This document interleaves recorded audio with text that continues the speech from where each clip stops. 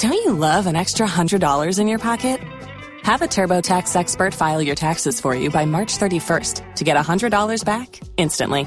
Because no matter what moves you made last year, TurboTax makes them count. That means getting $100 back and 100% accurate taxes only from Intuit TurboTax. Must file by 3/31. Credit only applicable to federal filing fees with TurboTax full service. Offer can be modified or terminated at any time. Every fan knows the right player in the right position can be a game changer. Put LifeLock between your identity and identity thieves to monitor and alert you to threats you could miss. Plus, with a U.S.-based restoration specialist on your team, you won't have to face drained accounts, fraudulent loans, or other losses from identity theft alone. All backed by the LifeLock $1 Million Protection Package. Change the game on identity theft. Save up to 25% your first year at LifeLock.com/aware. If you only have a 401k, you're not getting the most for retirement. Wait, what? Add a Robinhood IRA on top, then they'll boost it by 3%. You can do that? And if you transfer in any retirement account, you get 3% on top of that. Is there a limit to the match? No limit. Robinhood Gold gets you the biggest contribution match of any IRA on the market. Sign up for Robinhood Gold at Robinhood.com/boost by April 30th. Subscription fees apply. Investing involves risk. 3% match requires gold for 1 year from first match. Must keep IRA for 5 years. Match on transfers subject to additional terms and conditions. Robinhood Financial LLC, member SIPC. We are having a conversation with one man who was so instrumental in the Black Stars' quest to qualify for its first ever FIFA World Cup in 2006. And guess what? In 2008, during the African Cup of Nations, especially in that quarter-final contest against Nigeria, when Ghana was drawing 1-1, he and Aminu Dramani came on and changed the dynamics of that encounter as Ghana won 2-1. His quest to play in the World Cup, however, did not materialize. 2006, 2010, 2014, now he's a football coach. I'm speaking to no another person than Lai Kingston. Lai, thank you very much for your time. Hey, thanks for having me. How are you doing? I'm good. You're always on your laptop. What are you doing there? You know, we have to put things together. I just finished training. Yeah. After training, I come to the office and then try to plan for the next one, evaluate the section, and then plan for the tomorrow's section. So that's why you can always see me going on my laptop. Yeah, your life has always been football.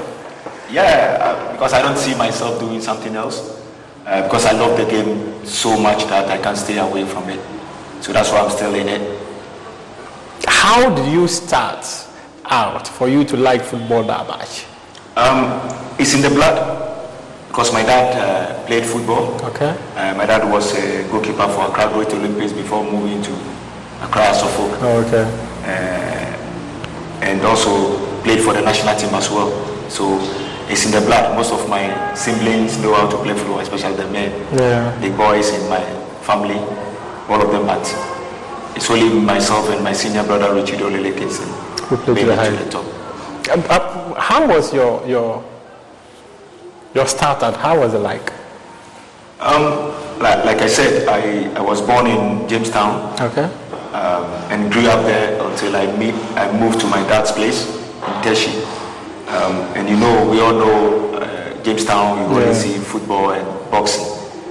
You know, beginning I tried to box, but I find passion in football than boxing.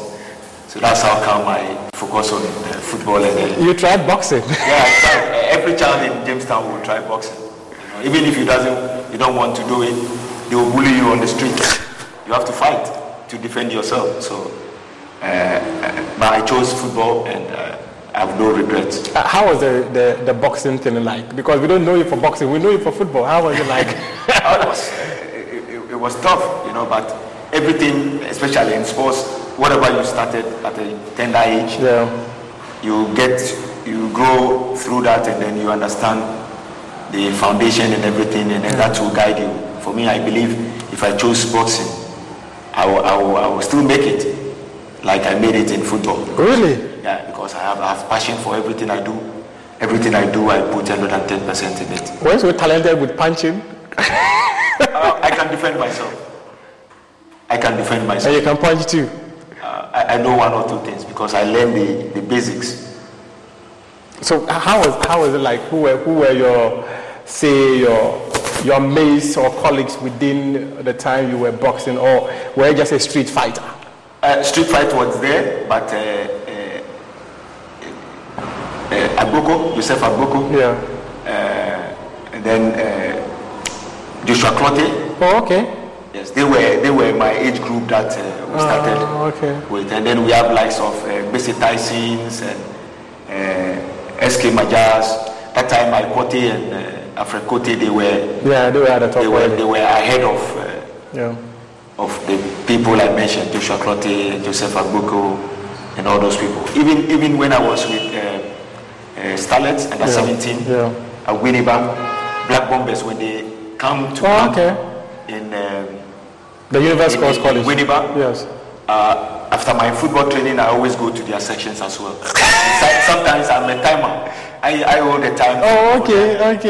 When they are sparring and all that. Yeah, when they are sparring and all that, I'm the timer. A timekeeper. I'll be keeping the time for them because I love boxing as well. Growing up in Jamestown, how was it like for you? It was a tough place. But it's a place that you get everything from there. You know? Everything like if you really wanted to, we have a lot of top people that they are well educated. You know, sometimes they only see the bad side of the other side of Jamestown. But we have people in Jamestown that they someone like Ajay, the Accra mayor. Okay, He grew up in Jamestown. Grew up in Jamestown. You can see how well he's educated. He's a learned person. And we have a couple of guys, Nilante Van Der Poel. You know, so we have people in Jamestown too that have other side. They've done very well in their life, apart from the other picture that people see. Many of you from Jamestown often tell the story about how difficult it was for you to start out.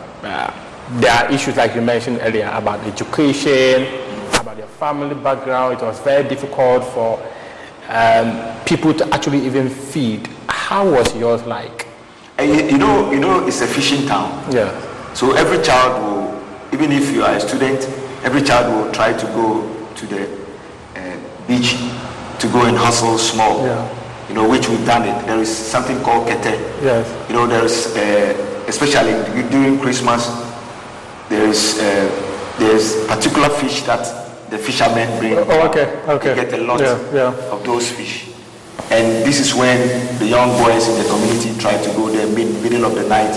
They go early and then come middle of the night. So you go there and gather some fish and you sell, then you have something small. We've done all those things. Oh, really? I was just coming to that question. Have you tried that? You know, we go and hustle. You know, maybe you help pull the canoe to shore. Then after that, they'll give you small fish. Then you go and sell and then make money. Or bring some to the family so that your parents will cook for the whole family to eat. So we've done all that. How was the street football like? It was. Or is it the street life that took you to football? Yeah, the street life. You know, I'm someone that I don't stay home that much because there are a lot of teams around, especially Greater Accra. Let's say Choco. You go to Mamplobi and play a team in Choco, I play a team in Mamplobi, Nungwa, Labadi. So normally I don't stay at one place when I was young. I stay here for like few days, and I'll be moved to a different location, go and play there. So I pick places that I feel comfortable. I'll go to Choco and go and play there. And if I feel comfortable in Nungwa, I'll definitely come back to Nungwa instead of going back home to Jamestown. Once a while, then my mom will come and look for me. And that time I'll be... I can imagine, were you the last born or what? No, I wasn't the last born. But why would your mom come looking for you? Because last borns, we are privileged. Our mothers will look for us. I was young. I shouldn't have left home that time. But because of the situation I find myself in, I have to go out and then find for myself. You know, if I have to say that. So that allows me to go and then work and then get out of it. I quite remember some of my colleagues, Edmond Cobson, former player, him and Stephen Apia, after every training they will go to Wager and carry stones, you know, for them to get something small. or even Stephen Appiah once have become a mate before, trotro mate before. So all these things is just. Did you also try the trotro mate? No, that's not my thing. Because I was scared. You know, back in the days there is this arrow glass. And most of the mates, they don't allow the trotro to stop. Yeah. The trotro will be moving and then they'll be running. You'll be running. And I'm scared. I don't want to fall down. And so you grew up with Stephen Appiah and co? Yes, I did. Stephen grew up around Choco, and I grew up in Jamestown, to be precise. Then how come you became friends? Because we meet each other. Oh, okay. Post football, he was playing for Mighty Victory. He was a key player there, and I was playing for Cowley Babies. I was a key player there. Oh, okay. So every game, Mighty Victory against Cowley Babies is a rivalry, and we meet in Muchendi as well. Oh, okay. Yeah. So we know each other. We know all the top players in that area. Yeah. All of us, we know each other. Tell us about the rise to the national team. How were you called up to the national team? The junior national team, U17, as you mentioned earlier. Yeah, the junior national team, it was coach football. I remember Cowley Babies, we were unbeaten that year. So we have to go and represent Greater Accra, which we did. And in the tournament, I had a very good tournament. I had a solid tournament. That's when I was being picked to represent Ghana U15s. Oh, okay. Yes, so we have likes of Corina Tram, likes of Aziz Ansar, Osebwati. Yeah, so we were Hamza Mohammed. Hamza Mohammed. Is it the Tamale? The Tamale City School. Okay. Yeah, it was my mate. Oh, okay. You know, we met in courts. I think my team and his team, Republicans, we went to the final in the tournament, and Cowley Babies won the trophy. Wow. So that's how come we were all scouted to form the national under 15. Oh, okay. So that's how come I got close to the national team. And it doesn't end there. It still justify your inclusion. Okay. So you still have to keep your position with your performance before you be able. So I managed to stay in and then did well. And then when after 2 years, I was graduated to the U17s. U17s too, it did not end there. You still have to work hard. U17s, I did well, and then I graduated to U20s. So through the ranks, and then when I moved to Europe, that's when the senior national teams came to the picture. What was the junior national team career like? It was amazing. You know, beginning was a little bit disappointing, but I'm the type of person that I don't give up. Why was it disappointing? Yeah, because I went there as a midfielder, but during the trials and everything, the coach, Ike Afani, may he so rest in peace, put me as a right back. So throughout my under-17 career, I played as a right back, which I played most of the games in the qualifier. But in the youth championship too, I played all the games. But going to the World Cup in Egypt, 1997 World Cup, pre-season in Egypt, I got sick and I lost my spot. You know, so two friendly games built up to the tournament. I couldn't play the game, but the tournament itself I was fit. But the person that played my position did well. So it's very difficult for Who was that? It was Razak. Ibrahim Razak. He played for Mighty Jets. Oh, okay. Yeah. He took my place and he was doing well. So I lost my spot. So throughout the tournament I only played one game, which is the third game of the group stages. Because we won all our first 2 games. Okay. So we needed to give other players the opportunity to fill the tournament. Which I came in and I played very well. So thinking quarterfinals, I would take my shirt back. I went back to the bench. And I quite remember in the final against Brazil, we've had suspensions. Yakubu Abubakar was suspended. Okay. He was playing in the midfield. The late Yakubu Abubakar? The late Yakubu Abubakar. Okay. He was playing at number 6. Okay. He was suspended, so all the players were like, oh, so this is the time for him to put Lai in the midfield. And Afani said, no, I'm not going to play there. But during the game, he realized, no, he made a mistake by putting me there. He started Awulekwe Junior. Awulekwe Junior was a super sub. he comes from the bench and he will come change the game. Change the game with his shots, long drive shots. But I started him and he couldn't finish the game. He slowed down when we needed him most. So that, for me, I think that's one of the key moments that let us down because we did not do our calculation well.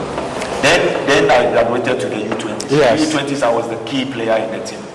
The starlight. Yeah, the key player. that shows the hard-working part. Yeah. Because it's not easy. Ghana, we have a lot of good players. Talents. And your position in the national team is not guaranteed, especially in the youth stages. Yes. You need to keep up. Because players that play in the U17s, most of them faded out. Yes. Faded out. It always happens. Yes, faded out. But myself and few of us, we kept it till we got to the senior national. And talk to us about your local career. I remember you've played Great Olympics before, isn't it? Yeah. You've played for House of Oak too. Premier League team. Tell us about the Great Olympics story. Yeah, with Olympics, before I signed for Olympics, it was Hearts of Oak that wanted me. Okay. So we were in, like I said, we were in National Under-15 camp, and Hearts of Oak came to Winneba to pick myself and Godwin Atram. Okay. Because the coast team that we were playing trained on the same pitch with Hearts of Oak. Oh, okay. Lotteries. Okay, the Lotteries Park. The Lotteries Park. Yeah. That's where my coast team plays, and then Hearts of Oak trained there. Yeah. So sometimes we'll be training, and then Hearts first team they started coming, the fans will come. Yeah. So they've been seeing us training. Oh, okay. I see. That's how come they started spotting us. So they came there to pick us, but we told them they have to leave first. So we break camp and we're coming home. So we're supposed to go to Hearts. Yes. And then I said to Godwin that I think Hearts of Oak, if we go to Hearts of Oak, there is no way we will get a chance. You can get a chance to play. At Olympics we can. That time Adekoka was chasing us as well. Oh, okay. Yeah, so I remember we dropped at Kaneshi, and then I told Godwin, let's go to Olympics training grounds at Labari. Okay. So first we went to Adekoka's office at Adabaka, and he gave us money, then we went to Olympics training. Every fan knows the right player in the right position can be a game changer. Put LifeLock between your identity and identity thieves to monitor and alert you to threats you could miss. Plus, with a U.S.-based restoration specialist on your team, you won't have to face drained accounts, fraudulent loans, or other losses from identity theft alone. All backed by the LifeLock $1 Million Protection Package. Change the game on identity theft. Save up to 25% your first year at LifeLock.com/aware. If you only have a 401k, you're not getting the most for retirement. Wait, what? Add a Robinhood IRA on top, then they'll boost it by 3%. You can do that? And if you transfer in any retirement account, you get 3% on top of that. Is there a limit to the match? No limit. Robinhood Gold gets you the biggest contribution match of any IRA on the market. Sign up for Robinhood Gold at Robinhood.com/boost by April 30th. Subscription fees apply. Investing involves risk. 3% match requires gold for 1 year from first match. Must keep IRA for 5 years. Match on transfers subject to additional terms and conditions. Robinhood Financial LLC. Member SIPC. How much? On Friday. Can you recall? On Friday. After training then, Olympics is going to play against Kotoko in top 4 game. And then they call me and Godwin Atram to join the first team to Kumasi. Oh, okay. So that was my first Premier League. So that's how you were signed for Great Olympics? Yes, from that time. And when we went there, we thought maybe we are young, they'll put us on the bench. Yeah. Or even wear a jersey to play in the Premier League game for me, I'm very proud to be in that jersey. Yeah. And first 11 came out, and myself and Godwin Atram were starting. What? Yes, against Kotoko. Just like that? Big game, just like that. So your first game for Great Olympics was against Kotoko? Against Kotoko in Kumasi. I can imagine. Yeah, which myself and Atram, we had a very good game.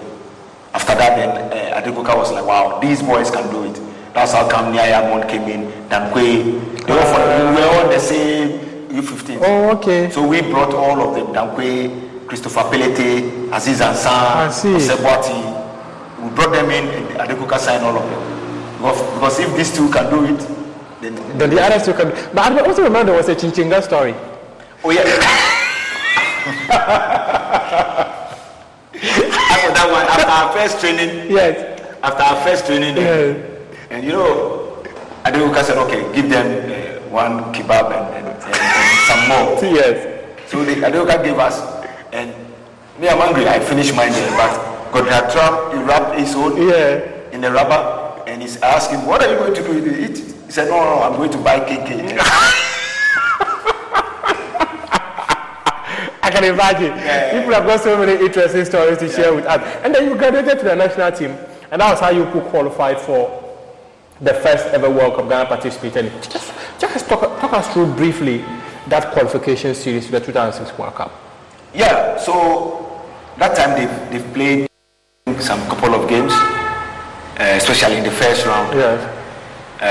I was invited the first game against Burkina Faso away game. Okay. But that time I've come down from holidays. I was playing in Russia. Okay. I've come down for holidays, and then the FA realized I'm in town. That's how come they came to my house and invited me that I should join the team. And then that's how they were inviting you people. They just come to your house and play. Then I said to them, no, you cannot do that. You know, what if my team get to know that I'm on holidays and I'm now playing football? It's not nice. So do the right thing. So I was with the team, but I did not travel with the team to Burkina Faso. Okay. I did not go with the team. So I told them the next game they should do the right thing. You thought they should write to your club? Yes. Oh, okay. Invitation to the club, and the club will know. We release it. Yeah. Just imagine your club know that you are here, and seeing you playing international football. Yeah, it's not right. So, but the next game against Congo away, they did it. The invitation came in and I came. So that was my first game for the. Was it the away game? The away game against Congo. Okay. Which I had a good game as well. You know, it was. I think I assist for that goal. Okay. Samoajan's goal that gave us 1-1 draw. And then against Burkina Faso, I was on the bench. I couldn't start it because the Doya changed his mind last week, the day before the match prep, and he changed his mind, put me on the bench. We won the game. Went to South Africa, which is a very big game. Yeah. So that moment, after we beat Burkina, we were close to South Africa. Yes. So it's like they were leading us by 1 point. So we have to win. So after we beat them, then we came at the top. And then we have to play against. I remember you played Uganda too. Uganda. At Babayara. Yes. And then after Ghana won 2-0 or something. Yeah. After South Africa, we play Uganda. Yes. And Uganda game, they told us, if we beat Uganda, we've qualified. It was 2-0, I remember. After we beat Uganda, we were jubilating, and all of a sudden they told us, hey, we have to beat Cape Verde before we can qualify. So it was a tough moment, but we came through. You went through and you beat Cape Verde 4-0. Yeah, 4-0. Yeah. Cape Verde, we were not surprised that we're going to beat them, but we knew it's going to be tough for us. The reason is the pitch that we're going to meet, because that time we and that time Cape Verde did not invested well in their game, so we were scared that the pitch that we see will affect us. That's why we managed to score early goals and then silence them quickly. Tell us about the discussions you had within the group as players. What were you telling yourselves? For us, we knew Ghana have been craving for the World Cup for a long time. Yes. We've had a lot of good group, but they couldn't qualify. Yes. We've been very close with Abedi Pele's group, but it did not happen. So after we beat South Africa, that's when we had the belief that, okay, we can do it. Because at the moment we are at the top, we have to win all the rest of the games. Yeah. We know if we win all the games, we are gone. So it's in our hands now.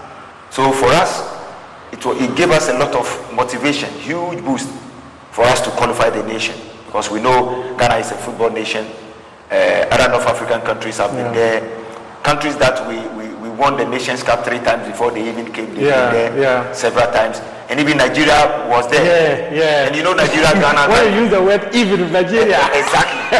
Nigeria was there. So that alone, we also have to be there. Yes. So that gave us the motivation, and we know that we have to do everything possible to qualify it. And I was very happy or privileged to have wonderful team around me. Because the love that we share. I always say that we are not the best group Ghana have ever had, but we love each other. We love each other. And how can people love each other like that? Yeah, this is it.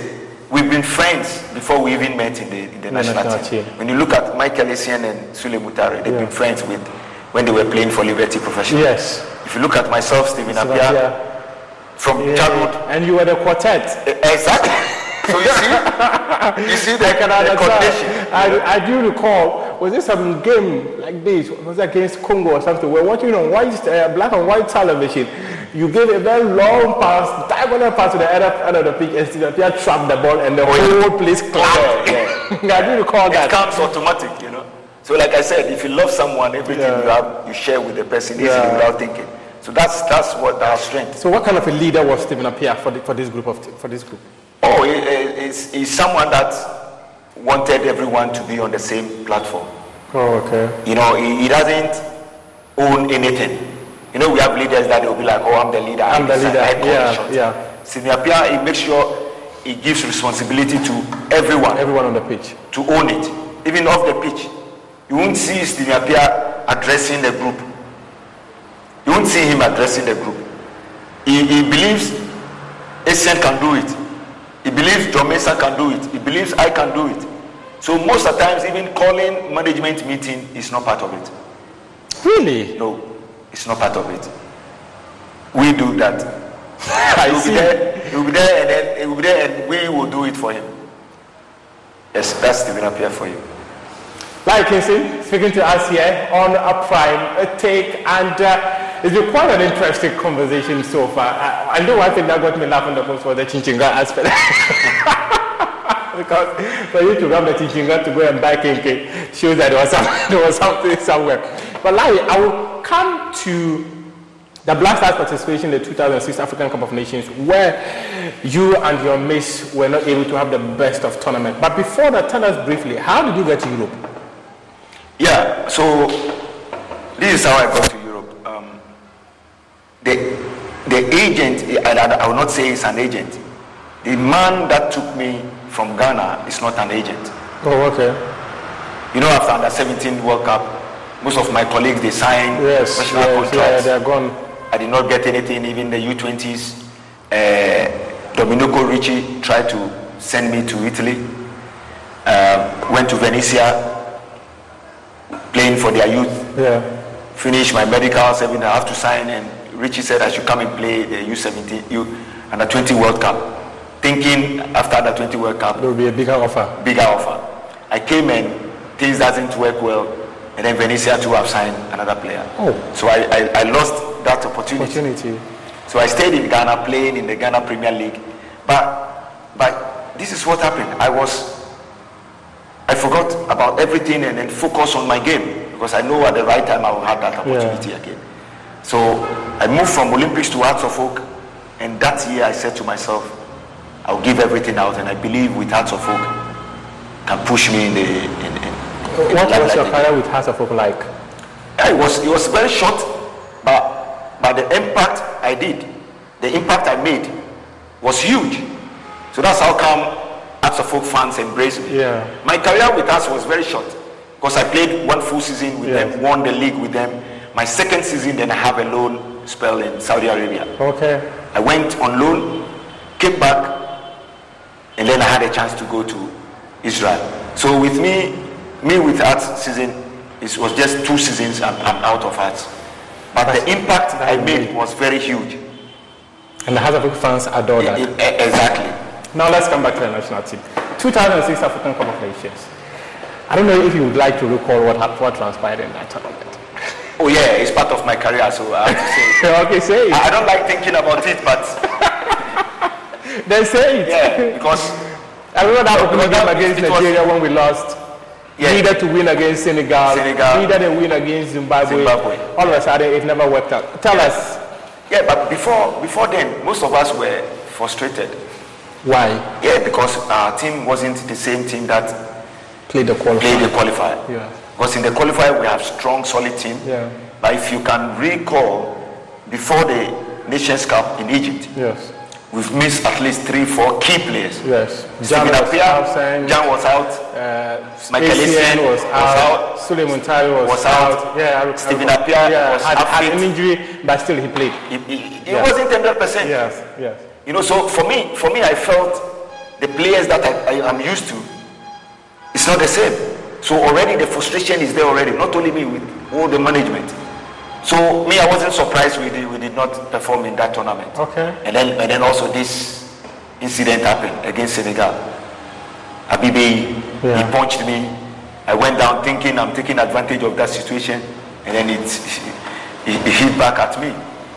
So I was suspended for 3 games, served 1 against Zimbabwe. 2 more. 2 more in the tournament. But I believe the management then, they don't believe we can go through the group stages. So they feel if they put me in the squad, there's no point. But one thing they forget that not every player in the 23-man squad played. So at least they should do me the honors. Do you have any regrets of that incident against Senegal? Yes, of course. I should have run and go for water instead of coming to the scene. I should have run away and go and take water to drink, to cool myself down. But hey, we are a team. It's a team sport. We all have to help each other. The incident has nothing to do with you. No, it had nothing to do with me. It was a very bad tackle on Stephen Appiah. And as usual, players will react immediately. And I was the last person that got close to the scene. So it's like players pushing each other, stopping each other, and then Abibe hit me on the chest. But it's not a punch that will take me down, but I want to take advantage on the situation. So I dropped down, and then boom. They said stimulation or something.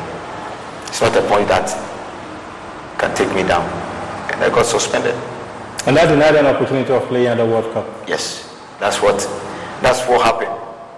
And 3 games, 2 to go, Ghana not believing they will go to the next round, so there's no point of me being part of the team.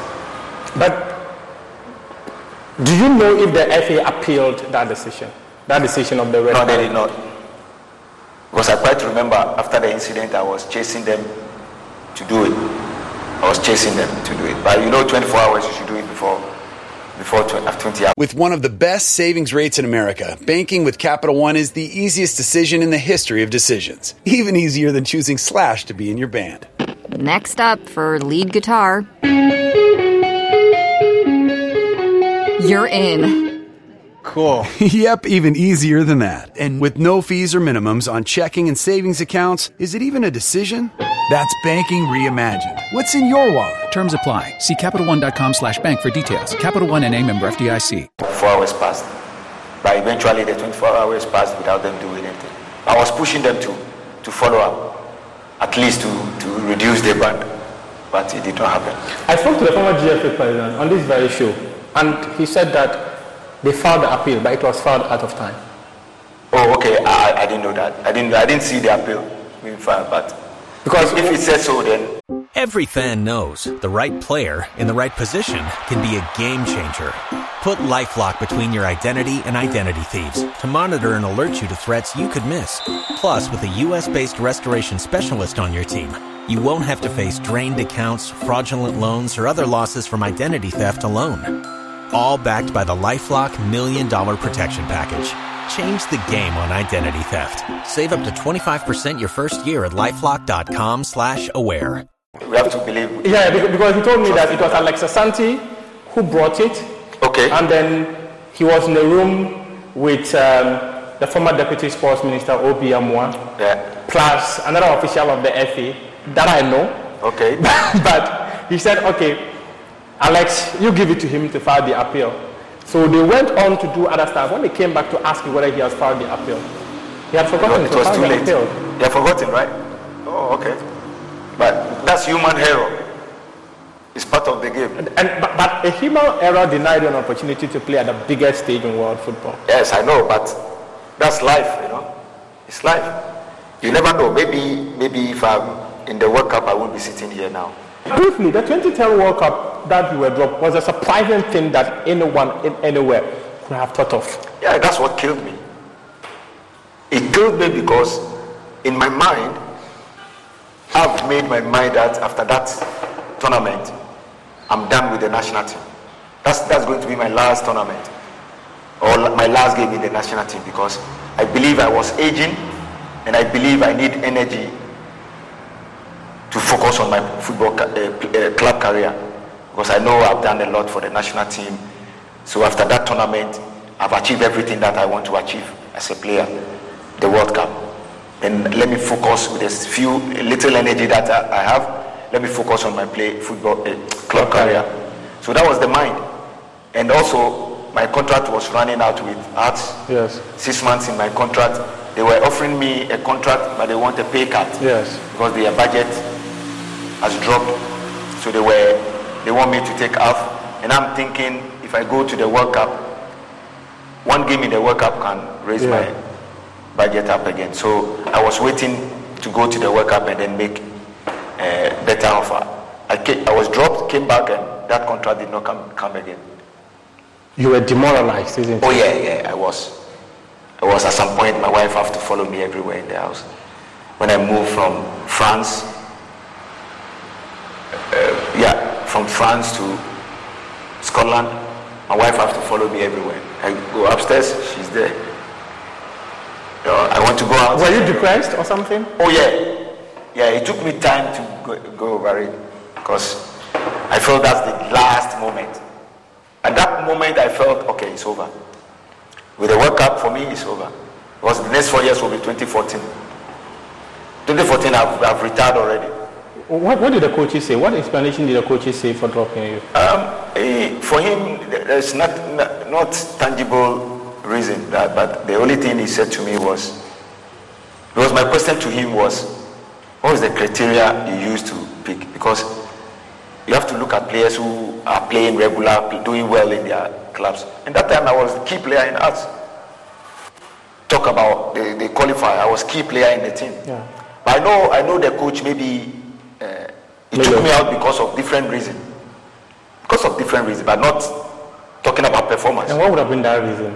I don't know. I'm still waiting to find the answers. I'm still waiting to find someone that will come and tell me, because of this you were dropped. Because looking at the squad that we have, 23, there's no way you tell me I cannot make into the 23-man squad. And he said, okay. The other thing that he said was, you remember there was a Nations Cup? Yes. Before...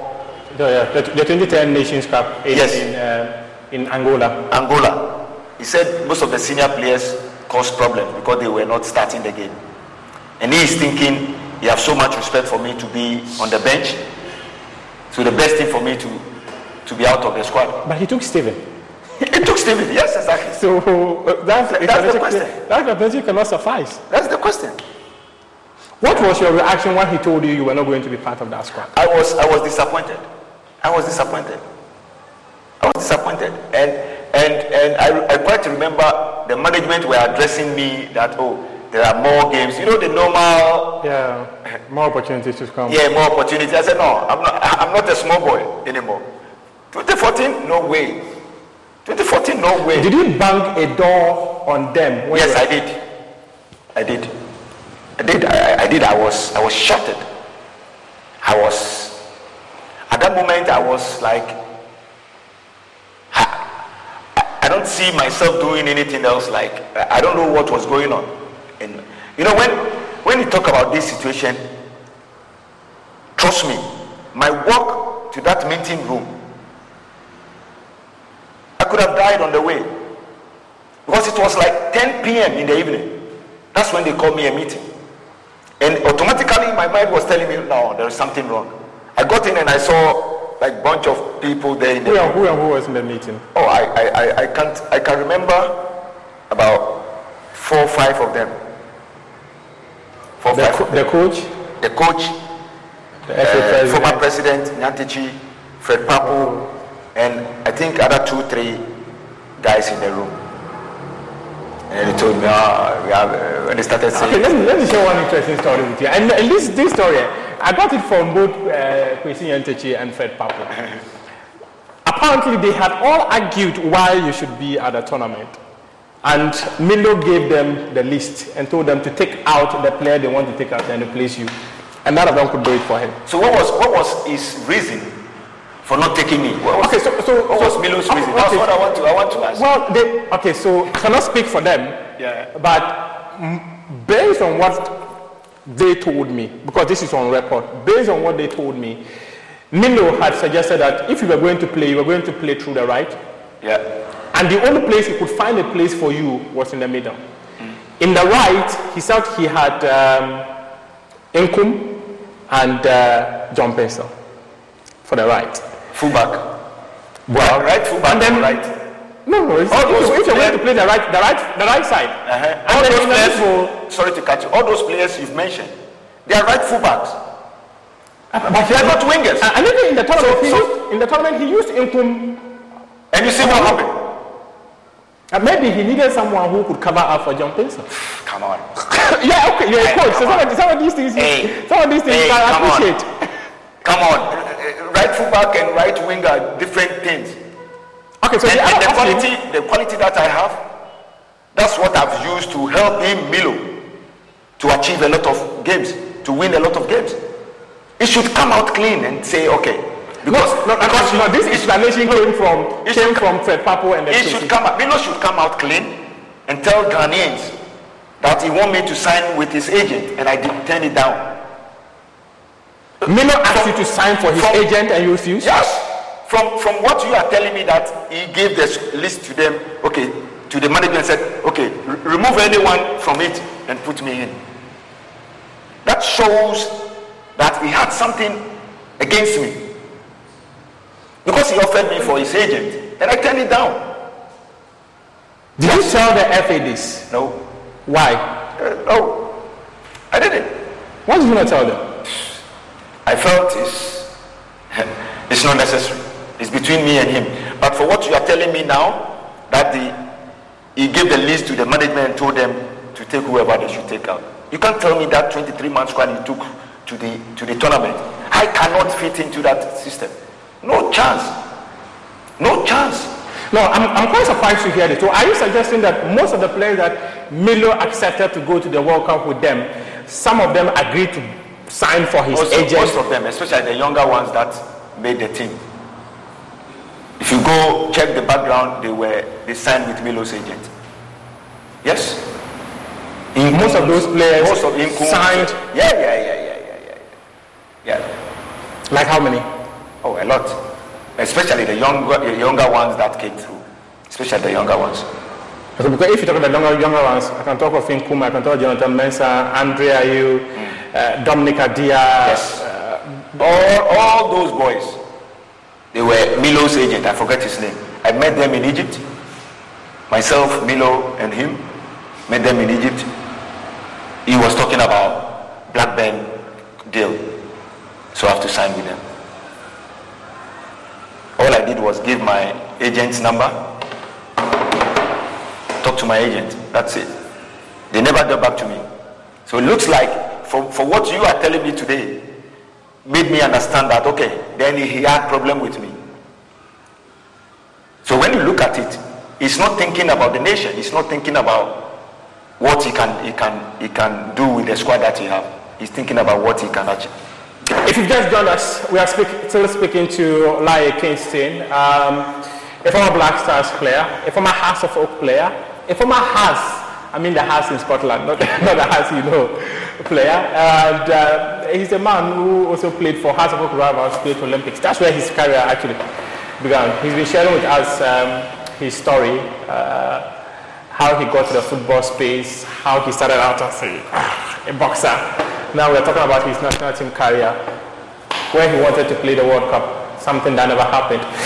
Like Kingston, you mentioned something that is quite interesting, that you did admit that when you were told that you were not going to the World Cup 2010, you banged the door on the people who invited you to the meeting. But one thing too that others have also argued was that, just like you personally mentioned, you knew you were aging and 2010 World Cup was supposed to be like, how should I put it, your swan song to the national team. There are others who have also said that Milo did something when the team was camping in France. He decided to play the younger players against the senior players so that he could select his team. And that probably also influenced his decision on who to go to the World Cup and who not to go. And not your position that because he wanted you to sign for his agent, that's why he didn't take you to the tournament. Yeah, I quite remember the training camp that we went. Yes. We did not even train. All we did is advert for Puma, left, right, center. The only time that we went on the football pitch proper for us to have football boots to go and train is when we got there. After warm-up, then he divided the team into two. And it showed clearly that you can see the younger players on one side and the older players on one side. Yes. But you cannot stand on that one training game. But the younger players beat the senior players. I hear was it 4-1 or 5-1? Yeah, but it's in training. It can happen to be like most of the senior players. We go into the World Cup, it's training. You have to be careful. Take it easy. You cannot stand on one game to pick your final 23. No, you've already made his mind already. It should be, I'm a technical person. I should be very transparent enough for Ghanaians. If I'm being picked as a national coach, I'll be very transparent to Ghanaians that, and I will justify each and every, explain why this player is there, this player is not there. I will not hide behind anything. With him, I think he has something more than, on a hindsight, more than using that one training game to make the 23-man squad. On a hindsight, Lai, do you think you should have reported this incident to the management of the FA that Milo wants you to sign for his agency and you are refusing to do it? On a hindsight, do you think you should have reported? For me, I believe that time I should be more professional to keep it on for myself and then for Milo himself.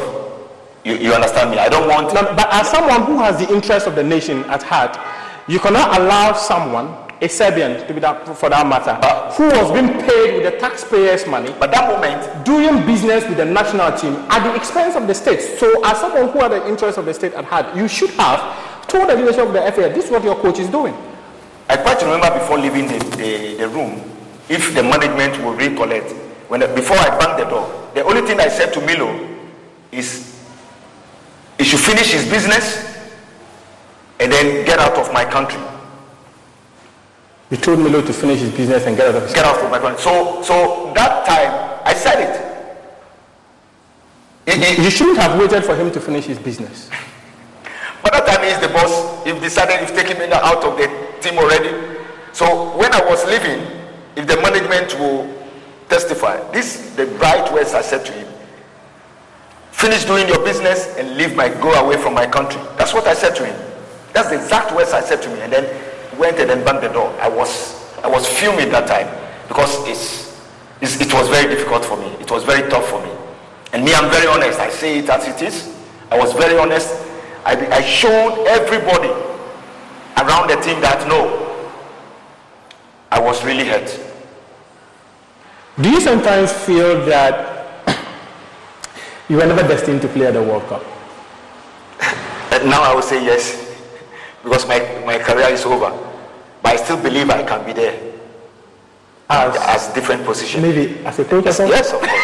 So far as I'm in the game, I'm not giving up. I have to enjoy that thing. I have to feel it. We'll get to that. We'll get to that coaching. We'll get to that coaching bit. Before the 2010 World Cup, I remember there was the African Cup of Nations we hosted. Unfortunately, we couldn't win it. You were part of that team. I remember that quarterfinal game against Nigeria when you and Aminu Dramane came in and changed the complexion of that game. Yeah. And Ghana won 2-1. Tell us, how disappointing was it that if we could not win? I remember that semi-final against Cameroon. Trust me, I didn't eat my food. Again, when you look at that squad, the team that we started the tournament with, you can see the telepathy in the team. Yes. That particular game, we miss who? John Mensah. Who have been the pillar of the back. Then they have to move Michael Essien to the back. You're talking of a player that have played number 6 position for over 50 games. Yes. And now you move him to the center back. So when you look at where the deep pass from Eto went, it was the space that Michael Essien left because he's played midfield for a long time. If you have John Mensah there, he will stay, he won't go. Because he played midfield for a long time, he gets excited and then try to leave and go in the middle. So small details affect us because we were in top form. Yes. That time, that year, the whole Africa is only Ghana and Ivory Coast. Yeah, I remember Ghana was ranked around number 8 in the world or something. Ghana, Ivory Coast. 14. Yeah, Ghana was Ghana, 14 Ivory in the Coast. world. Yeah. Ghana, Ivory Coast. So everyone was predicting in the final, Ghana, Ivory Coast in the final. And we met in the 3rd place. And you beat them handsomely. Yes, we were waiting for it. We were waiting for it. I recall that so well. Yeah. But and the build up to the Nations Cup, yes. we had a tournament here. I was in crazy form. The 4-nation tournament. I was in crazy form. I remember that free kick he scored. You see, I was in crazy. So I was building myself slowly to the 2010 World Cup. I was building myself slowly. And when we went to France, even before we went to France, the kind of preparation I did, I came into the country very early. Can you imagine, every day before we moved to Paris, I would drive to Jamestown, leave my car, my brother would be driving behind me, I would jog from Jamestown to Ramada Beach, Nungwa, every day. And I did that for 5 days. At some point, middle of the night, 4 or 5 a.m., Kobna, you have to see me. And then the next morning he called me, hey, I was jogging, trying to be fit. Because I know this is the last one. This is the last one. And someone took it away from you? No. Someone took it away from you? No. Do you regret working with Milo? Oh yes. Oh yes. Yes. Because there is a saying that coaches can make you and break you. And I think Milo broke me. He broke me, he did. Coaches can make or break you, and Milo broke Larry Kingston. Yes. I'm going very quick to your career as a coach now, and you touch on me briefly with your coaching career and all that. But as a technical person now, the 2008 African Cup of Nations, we went to the tournament with a half-fit Sheila Liyasu. Was it a wrong decision to do? Because he was supposed to be the backup for John Mensah. John Mensah. Yeah, but if the player is not fit, then he's not supposed to be there. For me, I think it's a bad decision that we made. But then again, the player himself have to be very honest and tell him, because doctors will check you. They will see, they will check, by the end of the day, you are the last person that will say, okay, I can do it, or I can't. Feel okay. I can't do it. One typical example, in 2008, I was also injured. That my club have written me off. Yes. So I remember you played some of the matches from the bench. Ankle ligament. Yes. I was supposed to miss the tournament. Yes. But I recovered very fast. So I went to camp with crutches. But as I stayed in camp, treatment progresses, I can see that my ankle is becoming stronger. I started a tournament. So did you miss Stephen Appiah? Oh yeah, of course, definitely. His presence in that tournament will help a lot. Will help us go a long way. We missed him. We missed him a lot. As a coach, Larry Kingston, let me just talk about your coaching career. At what point did you decide that you were going to be a coach? Trust me, throughout the situations with the World Cup situation and all that, for me, my family, especially my wife, said, after your career, manage your investments and our business and forget about football. Because she felt I've not been treated fairly when it comes to the national team. So she felt there is nothing I can get from them, so I should just focus on something else. But when I was playing, most coaches keep telling me I can be a good coach. Why? Because every drill that our coaches will take us through, yes, I'm the first person that will take it. That will pick it. And then also try to direct my teammates. Okay. So Tom Venom, you've been my long-time friend, Right to Dream, one hour of Right to Dream. Yeah. You've been my long-time friend. With him, he coached me in the Accra Great Olympics. Oh, okay. When he came, he saw me, and then he wanted to build a team around me. I moved to Arts of Folk, and he came as an assistant to Betado. Oh, okay. He came, and then he wanted to build a team around me again. So after my football career, we're still friends, and he kept telling me. Once a while, he would call me, hey, what are you doing? I said, I'm just chilling. And we'll be like, okay, why don't you coach? Then at some point I said, okay, it looks like I'm interested now. And then he said to me, but you can't do anything apart from coaching. If you are coaching, you go full time. And I can see you have it, you can do it. So it's Tom Vernon who motivated me that you can do it. You have what it takes to be a good coach. And you were in his academy? Yeah. Tell me that story. How was it like? Yeah, so when he spoke to me and I decided to coach, I started my own team in my area. So a second division team. You have a second division team? Yes, I formed my own second division team. Oh, okay. And I was using the drills that I learned when I was playing. Yes. To do, and then also, of course, the experience that I had from coaches and all that, I used that. And in the game situation, I can read games. Yes. Well, even when I was playing, I can see. Oh, you should move there.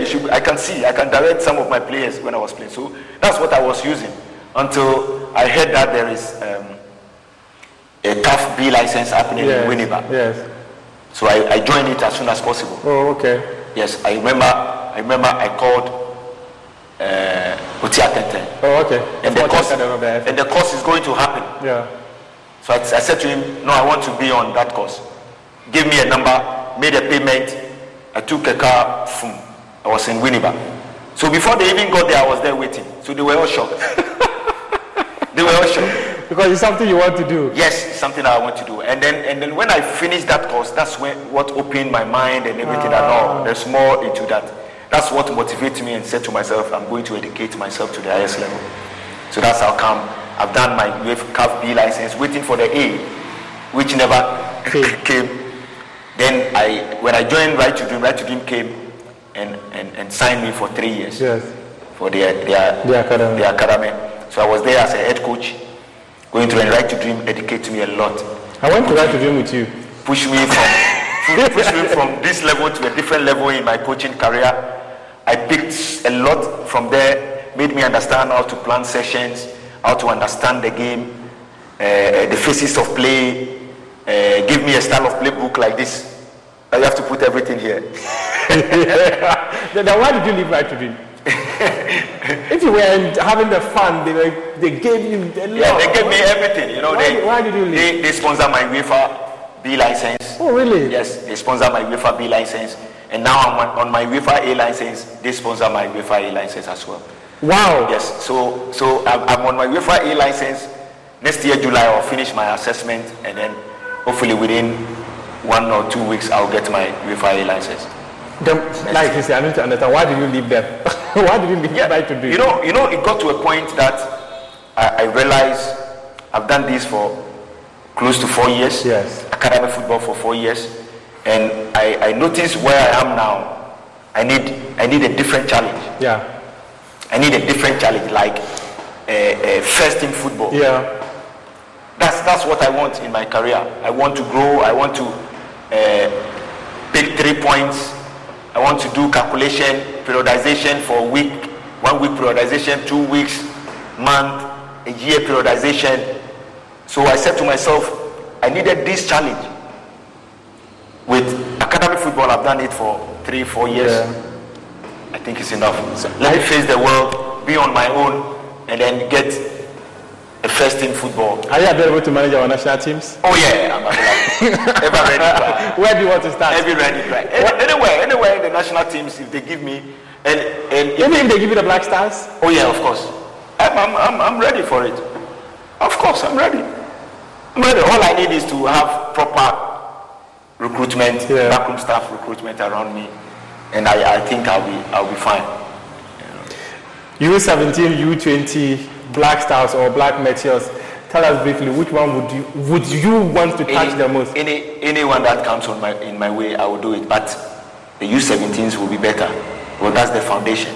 Oh, okay. So that when you start from there, people see what you can do. Yeah. You can build the style of play through the ranks. Because if I go to the U17s and make impact, yes, Ghanaians will say, okay, give me U20. U20. And Ghanaians will believe that what I did with the U17s, we shouldn't leave it. It should be there. I see. Then that's when you can have that transition to the top. So the same way I grew up throughout my football career, I would prefer to, in my coaching career, to start from under 17 and build up. And that's where you want to see yourself at the technical bench of the national team at the World Cup? Is it the junior national team or the senior national team? The senior one. The junior World Cup, I've been there. I've been in the U20, U17. The ultimate one, I want to be there. And it will happen. How soon? I keep working a day at a time. It doesn't matter. Sooner or later, I should be there. And talking about the World Cup, this year's World Cup, we're in the group Uruguay, South Korea, Portugal. Tough group, eh? Portugal, they've beaten us before in the group stages. Uruguay, we all know Suarez's story. So that one too is a must win. Payback time. But it's going to be tough. Korea too, now they are playing good football. So it's going to be very tough for us, but the technical men are there to help us win it. Based on the performances you witnessed in the last friendly matches, are we ready for the World Cup? I would say 60 to 70% we are, which it shouldn't be so. For now, I believe that we should have been 90%. We should have been 90% ready for the World Cup by now. Ghanaians should see our starting 11 already. But it looks like we've not found it yet. We have only one more game to play in the major tournament. That's where I see there will be a problem from there. But I believe the technical team over there will put things right before the tournament starts. How far do you think we can go at the World Cup? We take a game at a time. The language of technical men. But taking a game at a time. We take a game at a time. Yes, taking a game at a time. You know, but one thing we are forgetting. You know, in 2006 World Cup, right? Yes. 2006 World Cup, we failed in the Nations Cup. Yes. We failed awfully. Yes. But in the World Cup, look at the performance. It was great, right? Are we going to have the same thing this year? Yeah, I believe in Ghana. I believe Ghana, every tournament, you know, Ghanaians doesn't have trust in the team. Yeah. But they always go and do well, apart from them not winning the cup. We do well. Africa, they respect us, and even the world, they respect us. Just that we have to win major tournament. That's all we're waiting for. And it will happen. There's one interesting story about Otuado. He played at the first World Cup in 2006. Was a scout for the 2014 World Cup. Now he's going to Qatar 2022 as a coach. So you've been in the scene? Yes. You've been there throughout. Even 2006, people said they sold my position to him. But he was the one who played my position. Yeah. He did not play in the qualifiers. Against Czech Republic. Yes. He started that game against Czech Republic. Exactly. I remember. Exactly. So people said, because of my suspension, they brought him in. Yeah. But with his experience as having played at 2006 World Cup, having scouted for Kwesi Appiah for the 2014 World Cup. In fact, he was the scout for Germany and then now going there as a coach. A very good experience we can count on. Yeah, we can. But many of us are not hopeful based on what he's done in the last 7 matches. I know. Ghanaians are still not happy, but until any coach will not win anything for Ghanaians, it's not enough for us. One thing every coach should have it at the back of their mind. Until you win something for the country. Of course, that's what we're waiting for. But your group at least African Cup. Your group 2 has never won anything. So yes. Should we forget about you people because you've not done anything? No, you don't have to because of the impact we made. we qualified them to first ever World Cup. So at least. But the coach too have taken us to the World Cup. So first ever. Larry Kingston, my guest here on Prime Take. I'm Muftar Nabila Live. Thank you very much for your time. Continue to enjoy the rest of our programs. We've had news file over the weekend, and an interesting part of the